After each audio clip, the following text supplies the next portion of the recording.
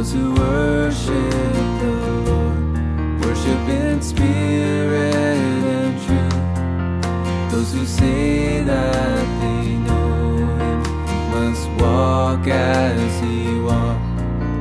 Those who worship the Lord worship in spirit and truth. Those who say that they know Him must walk as He walked. He is the way and the truth, and in Him is the life. If we obey His word, then we walk in the light. He is the way and the truth, and in Him is the life. If we obey His word, then we walk in the light.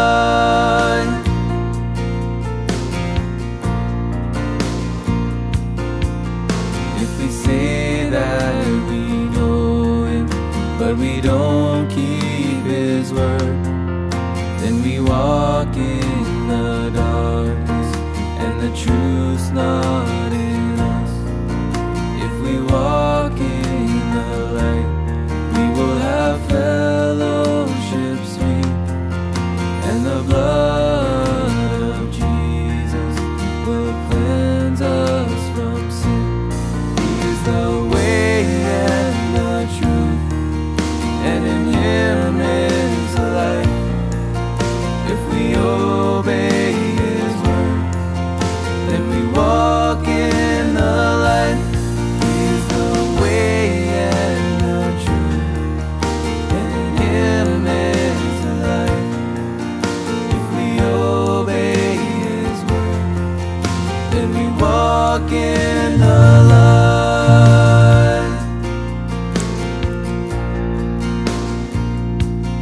He is the way and the truth, and in Him is the life. If we obey His word, then we walk in the light. He is the way and the truth, and in Him is the life. If we obey His word, then we walk in the light.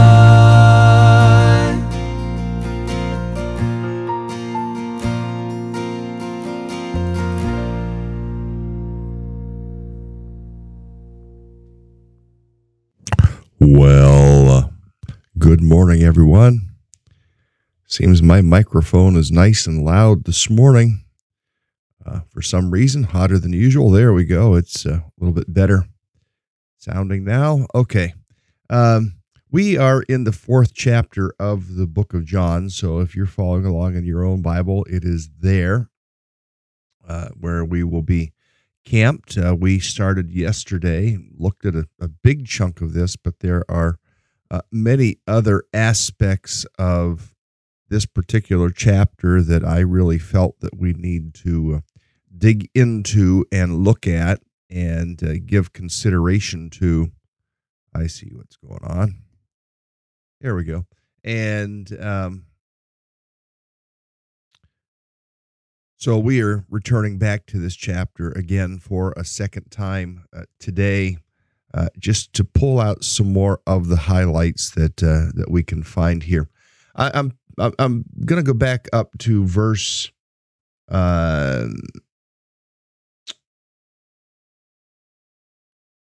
16, where Jesus tells this woman, he said, "Go, call your husband and come back." "I have no husband," she replied. Jesus said to her, "You're right when you say you have no husband. In fact, you have had 5 husbands, and the man you now have is not your husband."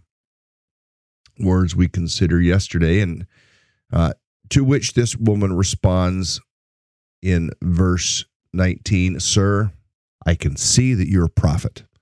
I mean, she had incredible insight here, being able to tell he was a prophet. I mean, they had never met before. He wasn't from the area, so how would he know these things about her? I mean, they lived in geographic areas where they kind of knew who people were, and so he was new to her.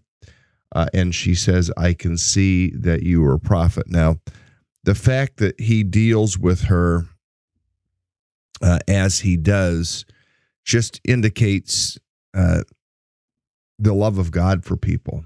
He could have said, nah, I'm going to stay away from this woman because this woman is tainted, and I don't want to taint my reputation by talking to such a woman as this. But the gospel is for all. The gospel is for sinners. The gospel is for people in need of salvation. The gospel is for people in need of deliverance. And so often, sometimes what we begin to act like is the gospel's for good people. No, the gospel is for all people, and the gospel is especially for people in a situation like what this woman was in this particular chapter. And as we think about this woman and her circumstance,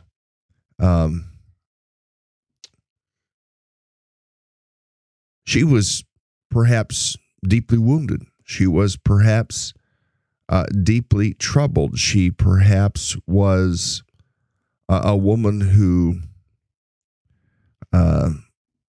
had pain in her life, pain in her being, and what happened with all these husbands? We don't know the background. We don't know, was she a divorced woman numerous times? We don't know if her husbands had all passed. We don't know if it was some combination of these things. And often we're so quick to judge, but put yourself in the shoes of a person like this woman for just a moment, because sometimes it becomes quite easy for us to become kind of judgmental. Well, she walked with God. Well, then, live with the loneliness, friend. Live with the loss. Live with the desperation.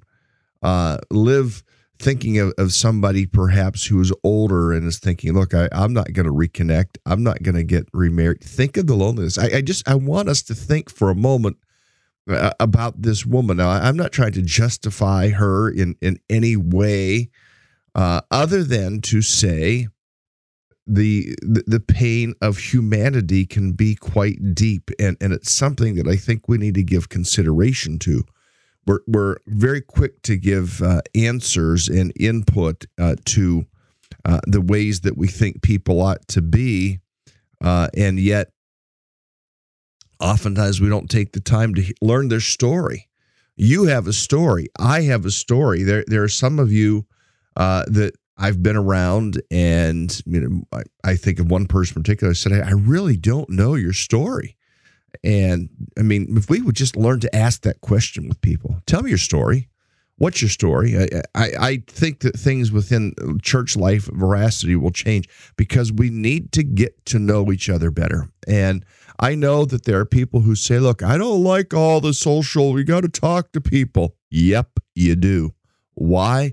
Because we're called to be a body of believers. And just like this woman, she had a story. She had heartache. She had heartbreak. She had pain. Perhaps her pain led her to a place of maybe making some not so great decisions, possibly. We don't know. All we know is that she had 5 husbands, and now she's with another man. We know that because of her circumstance, she would come out to the well when there were likely not to be many other people, if any other people out there at the well, because she is perhaps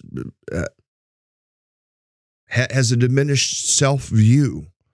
Now, I'm not all about making sure that we have, this great self-view and image. It's all about me. It's about Jesus. But on the other side of the equation, we do also need to realize the importance of self-worth and the importance of a sense of confidence, self-confidence, of competence, of feeling good about self. Those aren't bad things.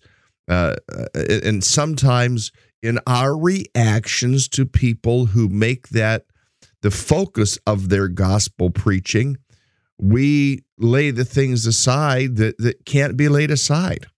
like this woman's situation. I think we have to be very careful in our overreactions. We saw it in the 1970s, an overreaction to the charismatic movement by those who are Baptistic or Reformed or non-charismatic, almost to the tune of the exclusion of the Holy Spirit. We saw that.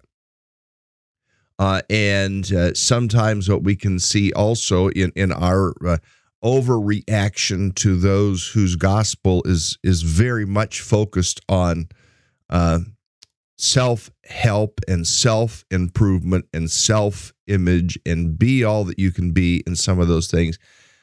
Sometimes we overreact, and we need to realize that part of the gospel is that Christ makes people into a new creation. He changes people's lives. He forms us in the image of Christ, but who wants to feel bad about themselves? And we've had some response here. It is very lonely being without someone. Friends, we need to be sensitive to those realities. And I'm just thinking of this woman. I'm not trying to justify if she was living with this man. I'm not saying that was the right thing to do. Implication here that perhaps it wasn't at all the right thing. I mean, Jesus doesn't come right out and call her on it. He just says the woman that you now have, the man that you now have is not your husband. And the language of that, the man you now have, means that they were in some deep relationship, perhaps not married, and perhaps something that was not something that would be favorable to the Lord. Yet Jesus knew her story, and Jesus had this, what we called yesterday, divine appointment with this woman. So before we go overboard and forget the fact that we need to know someone's story, we just need to come back and we need to know someone's story. It's important, and to the point the gospel should focus on Christ, not us. Well, it would seem to me that the focus of the gospel was on us because that's why Christ came for us. So even there, we can overstate that. Christ came to save sinners, of whom I am chief. That's what Paul said in 1 Timothy. He calls himself the chief of sinners, chief among sinners. And so the gospel is for people, to deliver people from eternal consequence, to deliver people from their own personal prisons into new life in Christ. It isn't one or the other. It is both. And yes, it should take us into the consideration of who we become in Christ, absolutely.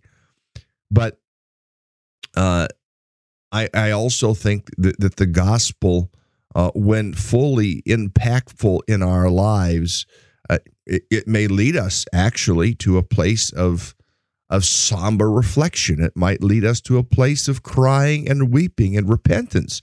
It may do those things, but also the gospel ultimately leads to the fullness of life. I have come that you might have life and have it abundantly. That is a verse. John 10:10 tells us that reality. And even for this woman, that she would have a new life, find a new life in Christ. So it's important that we know people's stories. Sometimes there was a very interesting talk on apologetics that I saw the other day, or got to listen in on the other day, and it just talked about how we want to start with the Bible with people who don't even believe the Bible. We need to start with God and Jesus and the historicity of God and of Jesus, and then if we can get to that point, then we say, well, let's talk about the Bible and where it comes from, and the fact that it's reliable. We need to think about those things. Yes, and I don't disagree. I mean, God has to draw us to himself. We can't be saved apart from the work of God in our lives, but God works in our lives to draw us to himself in our circumstance. He does. And so I just want us to come back and remember the importance of knowing a person's story.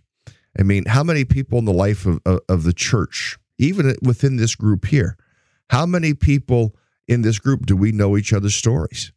I mean, do you know how all the people listed in the comment section over here, do you know how they came to faith in Christ? What do you know of their story? What do you know? What do I know of their background? And that's the thing that I'm trying to impress upon us. I mean, Jesus obviously knew her story. Jesus obviously knew her situation. Jesus obviously, because he said, I have to go through Samaria, knew he was going to have a divine appointment with this woman. And he knew that this woman was going to go to the town, and all the town folk were going to come out and hear the story. We need to understand that people have a story. Nell had added this: the more I realize who I am in Christ, the more I walk in the confidence of knowing Jesus loves me, that I'm an okay person than I am to see others with the eyes and heart of Jesus, and they're worth too. And that's exactly what I'm saying, to see people as Jesus would see them, and to know the story, to know their pain, to know their hurt, to know what they need brought from. And, you know, I would challenge us. In fact, it will be something that will be part of church life in this year. We're in a remaking period in many ways. Came from an elders, kind of a heavy elders meeting last night in some measures. And how do we be the body of Christ? Know each other's stories. This woman had a story, and we all have a story. And so I'm going to present the gospel to somebody to find out their story. Some of you have been stellar evangelists, especially in the late hours of life with people. Some of you have been so good at being able to point others to Christ, to walk people through the valley of the shadow of death. Some of you have done that in this last year or so, and have done a phenomenal job. And some of you regularly on things that you post on Facebook point people even so gently to God as creator, and even using the word blessing. May you have blessing in your life. I mean, how do we point people to Christ? That is a little bit of the question that I have for us today, but also to know people, to get to know their story. Well, let's continue on in the text and see further what it has to say. He confronts her about her story. He knows her story, and we need to learn other people's stories. She concludes, "You're a prophet," and then she goes on and says in verse 20, "Our fathers worshipped on this mountain, but you Jews claim that the place where we must worship is in Jerusalem." Well, she is partly true and partly correct in what she's saying. I mean, yes, the temple's a place of worship, but we can worship God wherever, in any place. And so Jesus goes on and says to her in verse 21, Jesus declared, "Believe me, woman, a time is coming when you will worship the Father neither on this mountain nor in Jerusalem. You Samaritans worship what you do not know. We worship what we do know, for salvation is from the Jews. Yet a time is coming, and now has come, when the true worshipers will worship the Father in spirit and truth, for they are the kind of worshipers the Father seeks. God is spirit, and his worshipers must worship him in spirit and in truth." So now we see Jesus pressing into how we worship. It isn't the location, it's the heart. It isn't the location, it's the truthfulness.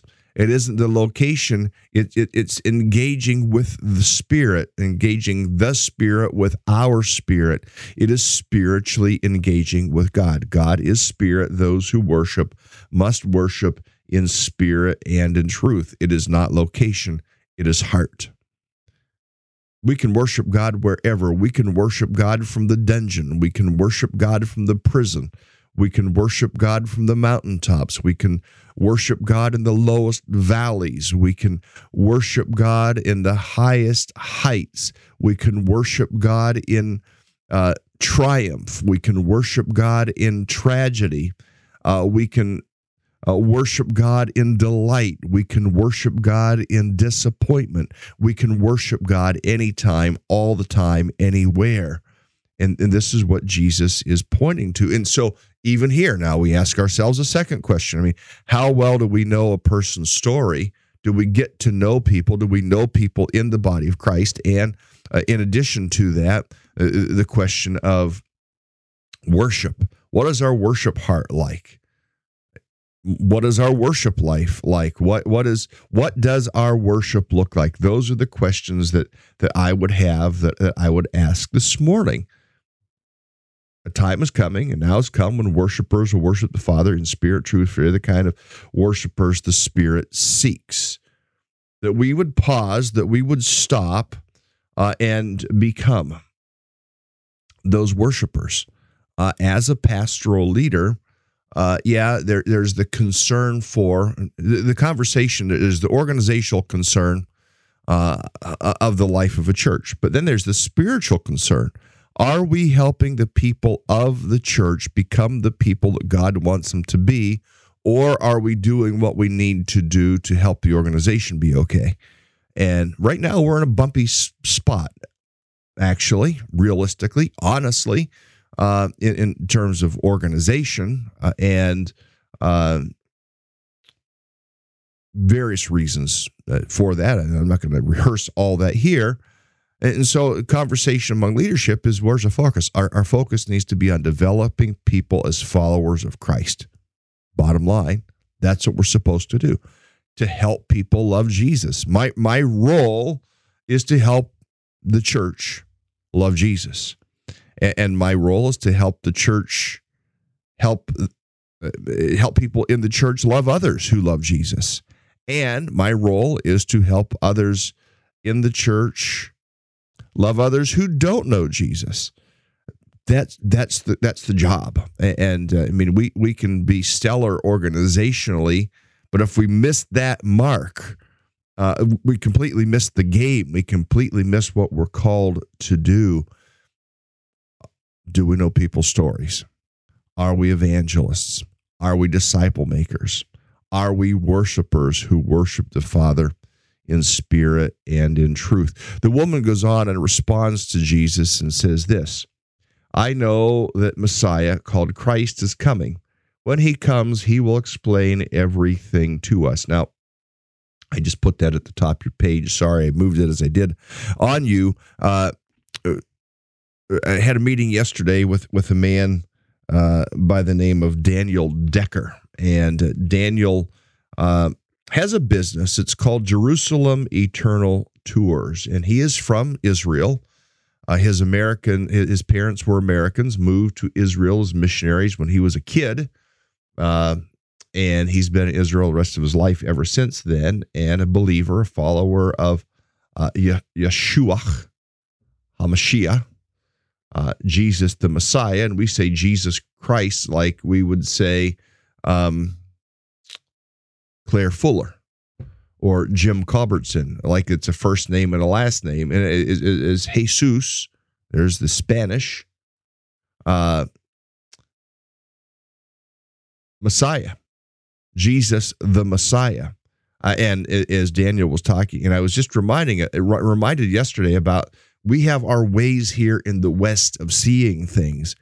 But if you would go to Israel, or if you'd go to some other places, you might realize and see some things differently. And understand that they say things differently. It isn't Jesus Messiah. They might say that, but they would say things differently. They call him the Messiah. And here we would say, verse 25, the woman said, I know that Messiah, called not just Christ, but the Christ, is coming. When he comes, he'll explain everything to us. And Jesus declared, I who speak to you am he. I am the one.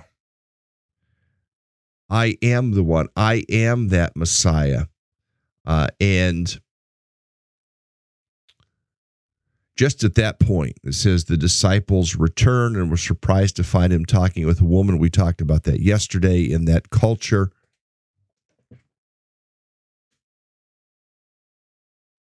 that was not something that they were to do. Talking to women, especially as Jesus was, especially a Jewish man talking to a Jewish woman, was not necessarily viewed as such a great thing. So, as verse 27, no one asked, "What do you want? Why are you talking with her?" Even though it was taboo. It says, then leaving her jar, the woman went back to the town. And notice how the conversation changed. The disciples came back, and she left the jar and went back to town. Now, she might have left the jar thinking, okay, they will get some water. She might have left the jar, she forgot. She might have left the jar because she was excited. But it says she went back to the town and said to the people, come see a man who told me everything I ever did. Could this be the Christ? They came out of the town and made their way toward him. So just thinking about this woman and what she's doing, she is pointing people to Jesus. Very simply. And sometimes we think, well, I don't know how to point people to Jesus. She just met him. She hadn't had the chance to be baptized. She hadn't taken a confirmation class. She hadn't taken a membership class. No one gave her a Bible or any of those things. No, she simply knew what she knew about Jesus and went and told other people what she knew. Friends, that's all we got to do. That's evangelism, telling people what we know about Jesus. It's just absolutely incredible what she did. When we would be riveted with Jesus, when we would be drawn into Jesus and thinking about who he is and our encounter with him, that we would want to point other people to him. And it's in the comment section here. I can only imagine how she felt once she learned she was speaking to the Messiah. Yeah, what about us? We get to speak to the Messiah. I go back frequently to the day I trusted Christ. I go back to those songs. Some people think they're really dated songs and it's really not great music. You know what? The music that makes your heart sing, that is great music. And for me, it was 1970, late 70s, early 80s music with a gospel message that got to my heart, and it still gets to my heart today. I can tell you about Jesus. I can tell you how he knew me and how he loved me. I can tell you how he forgave me and how he accepted me. I can tell you how he made me a new creation. And that's what we need to be willing to speak to people, is what we know. All she did was go back and tell others what she knew. In fact, in verse 29, it's still left somewhat as a question. Could this be the Christ? And to learn, even in evangelism, sometimes it isn't making statements, it's asking questions. Sometimes our approach is, well, we're going to make the statement and really give it to them. Sometimes the best thing to do is give them a question that they now have to answer. I don't know if any of you watch like Ben Shapiro or Jordan Peterson or some of those people of that intellectual ilk. I'm not saying whether I'm for them necessarily. There's some things that are said that I really, really agree with. And sometimes I go, well, you're almost there, but not quite. And some people get confused by that. But you watch how in modern day, and they're not apologists, they're not evangelists, but they're people in the debate circuit, and how they stop people in their tracks, not by confronting them, but by asking a question. And that's what this woman did here. Now, she hadn't been taught in apologetics. She hadn't been taught in evangelism. She just asked a question. Friends, there is power in questions when we're trying to talk to other people.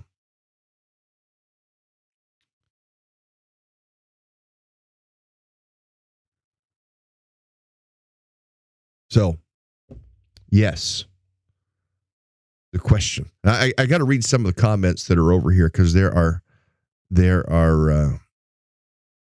some comments in the comments section and during this live hour that I want to look at. So let me turn my attention over there and read a few comments that pertain to our conversation this morning. So, I mean, it was said we can fully worship God if we know more about the truth of God's word. That is absolutely true. I agree with that. I mean, we had some conversation last night. I mean, should I speak inspirationally? I could say all kinds of things to rouse a crowd, and I can do that. But I want to be faithful to the scriptures, because the scriptures will last forever. Emotions will come and go. So, yes, the truth of God's word. And I want to give a shout out here to listener Terry Lewis. Terry, understanding that you are departing from us and moving away, and just want you to know we've acknowledged that publicly, and we will miss you here in person if in fact I've been informed correctly. So I just want to tell you that we will miss you in person if I've been properly informed, and just want to wish you all God's very, very best for you. In fact, if you show up back here at Veracity, we just need to stop and pray for you in your next, and get a little bit more of your story in your next endeavor. At last Friday's Belfast area football game, one of our players got hurt, was taken by ambulance to hospital. He's doing okay. My grandson, this is Nell, our dear sister Nell, speaking to us. My grandson Luke attends our church. He's a freshman on the football team. When his teammate got injured, Luke asked the team to join him in prayer for their injured teammate. This is only one testimony of what God is doing in our church. 14-year-old leading his team in prayer at a public school event. So I would say a couple things.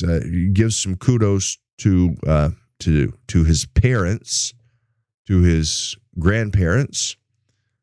Give some kudos to, maybe I'll take a little bit to Jacob, but also to the coach, our dear brother, Art Fairbrother is his name, pastor of Faith Temple in Belfast, and grateful for him and what he is doing in coaching there. I had done that many years ago. So great testimony. Appreciate that.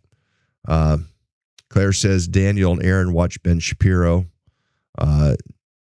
Walter had said, because these just some comments that I want us to hear. What a beautiful thing when the light of the gospel dawns on a person's life. Amen to that.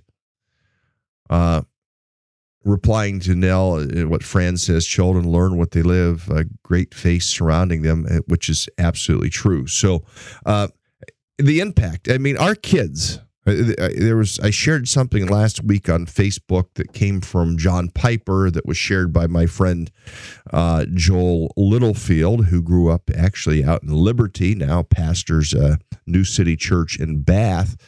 But just basically, if we are engaged as parents in worship, our kids see that. If we're not engaged in worship, our kids, I mean, if we're kind of not really into it, yet we go to church, our kids are not going to really be into it as well. Our kids need to see us. Kids, our grandkids need to see us engaged in our worship. We need to worship in spirit and truth first, because God is worthy of that worship. But secondly, especially if we have kids and grandkids watching us, if they see our eyes closed, if they see our hands raised, and not that you have to raise your hands, but if they see us fully engaged in worship, that will have an impact on them. When they see us tolerating it, that also has an impact on them. We need to think about the impact on our kids. Now, let me go back over into John chapter 4. The town came out. Verse 30 says they came out of the town, made their way toward him. Meanwhile, as the people are coming, it says the disciples urged him, Rabbi, eat something.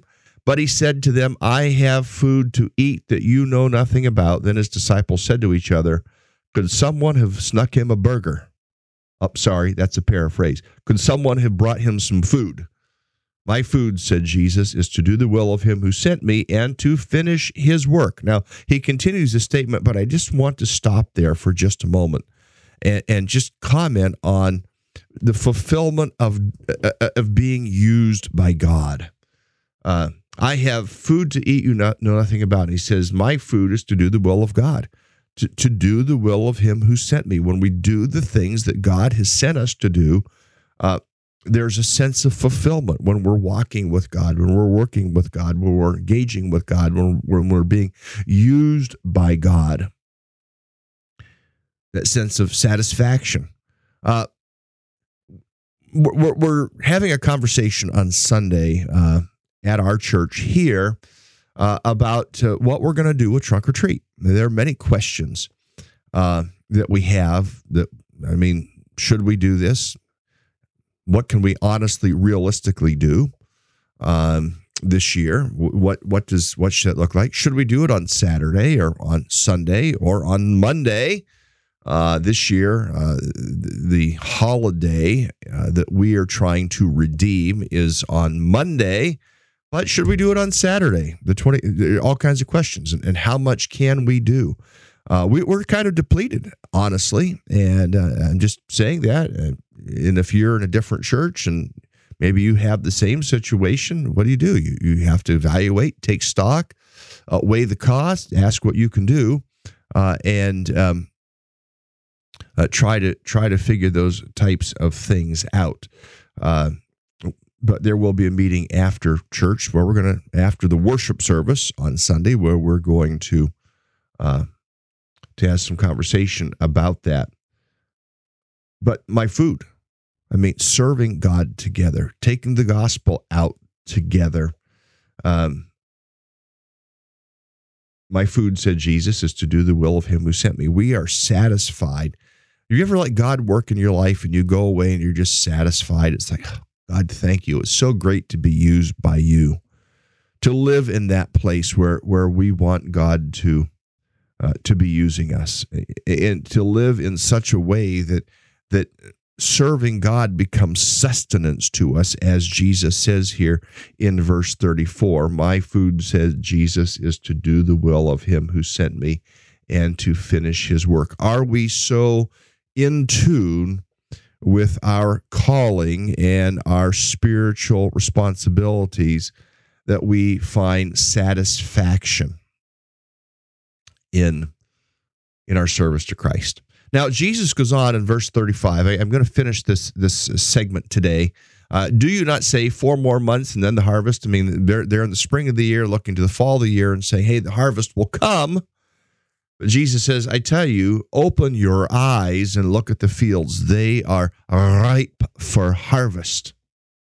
Even now the reaper draws his wages. Even now he harvests the crop for eternal life, so that the sower and the reaper may be glad together. Thus the saying, one sows, another reaps, is true. I sent you to reap what you have not worked for. Others have done the hard work, and you have reaped the benefits of labor. Now, I just want to stop for a moment on this idea of hard work. Sometimes, and I'm maybe saying this more for myself, sometimes we think it's all going to come easy peasy. It's hard work. And I'm being encouraged personally by these words. You think it just rolls along and everything just goes humming right along. That isn't reality all the time. It's hard work. You just have to choose your heart. It's hard. And I've seen statements like this. It's hard to be out of shape and overweight and not feel good. And it's hard to put in the work to be in shape and to feel good. Choose your heart. Same way with the church life sometimes. Sometimes things come very easy, and sometimes it's hard work. Jesus, in this verse, talks about the hard work. In verse 38, he says, others have done the hard work. Sometimes the work is hard, and we, evangelistically, sometimes it's hard, and you keep sharing and working, and you wonder, am I getting anywhere? You're doing that hard work, and yet at some point in time, someone else is able to reap that harvest. Friends, don't give up sowing. Don't give up working. Don't give up praying. Don't give up preaching. Don't give up giving. Don't give up serving. Don't give up evangelizing. Don't give up disciple making. Keep doing all of those things, and the benefit and the harvest will come in due time. Jesus says there's a harvest now and there's a harvest yet to come. Work at all of that.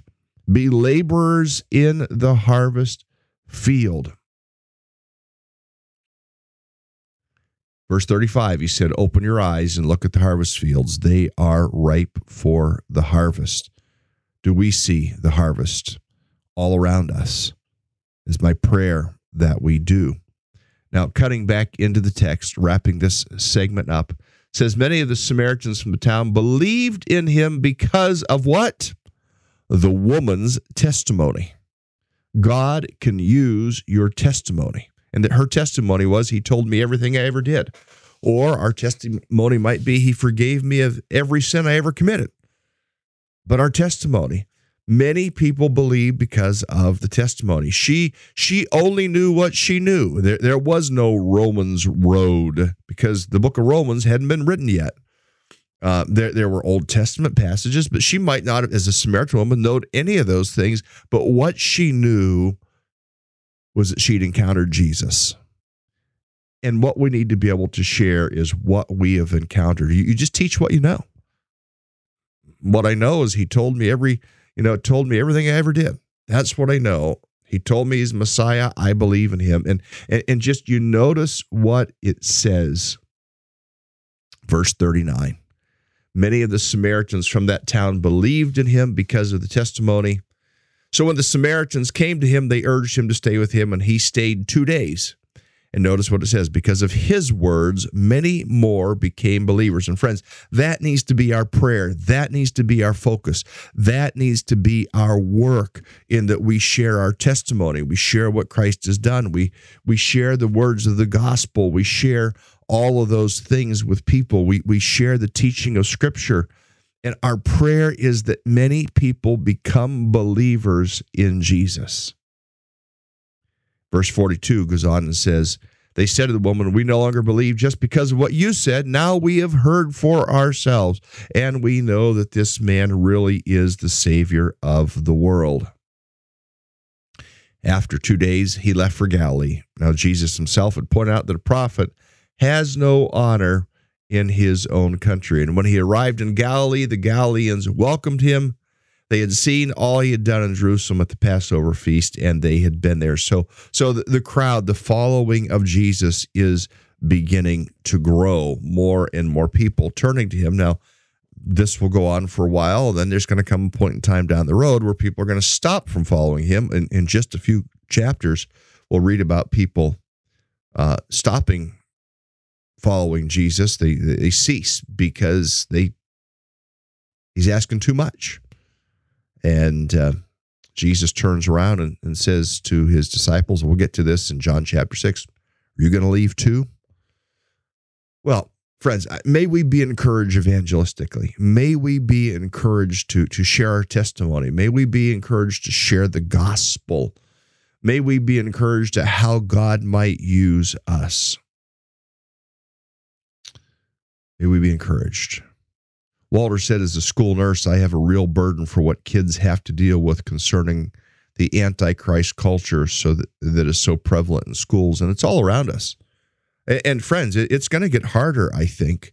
Christianity is no longer popular, and where it has been made popular, you look around at some of the tumbling of some of those pastors that have done, like going shirtless to try to draw a crowd and being all cut and ripped and so on, eye candy for the women and appealing to that. That isn't God's work, friends. That pastor is no longer in that large ministry up in, I think it was in New York City. God's work done God's way is what we need to do. Well, be encouraged. Be encouraged to be an evangelist. Be encouraged to share your story. Be encouraged at how Christ loves you. Be encouraged that you just need to share what you know and ask God to use it, and he will. Lord, help us to see the harvest field. Help us to work in the harvest field and to make you known wherever we can. And Lord, help us to learn how to do that skillfully, not by forcing things upon people, but by asking your Spirit to guide our words and to guide our questions even that would cause people to think. Lord, the harvest is bountiful. Help us to do our part and help us to reap the harvest for the kingdom, that you might be glorified and souls might be saved. In Jesus' name, I pray. Amen. Well, friends, that is a wrap for today. I will see you again tomorrow. You all have a great day, everyone.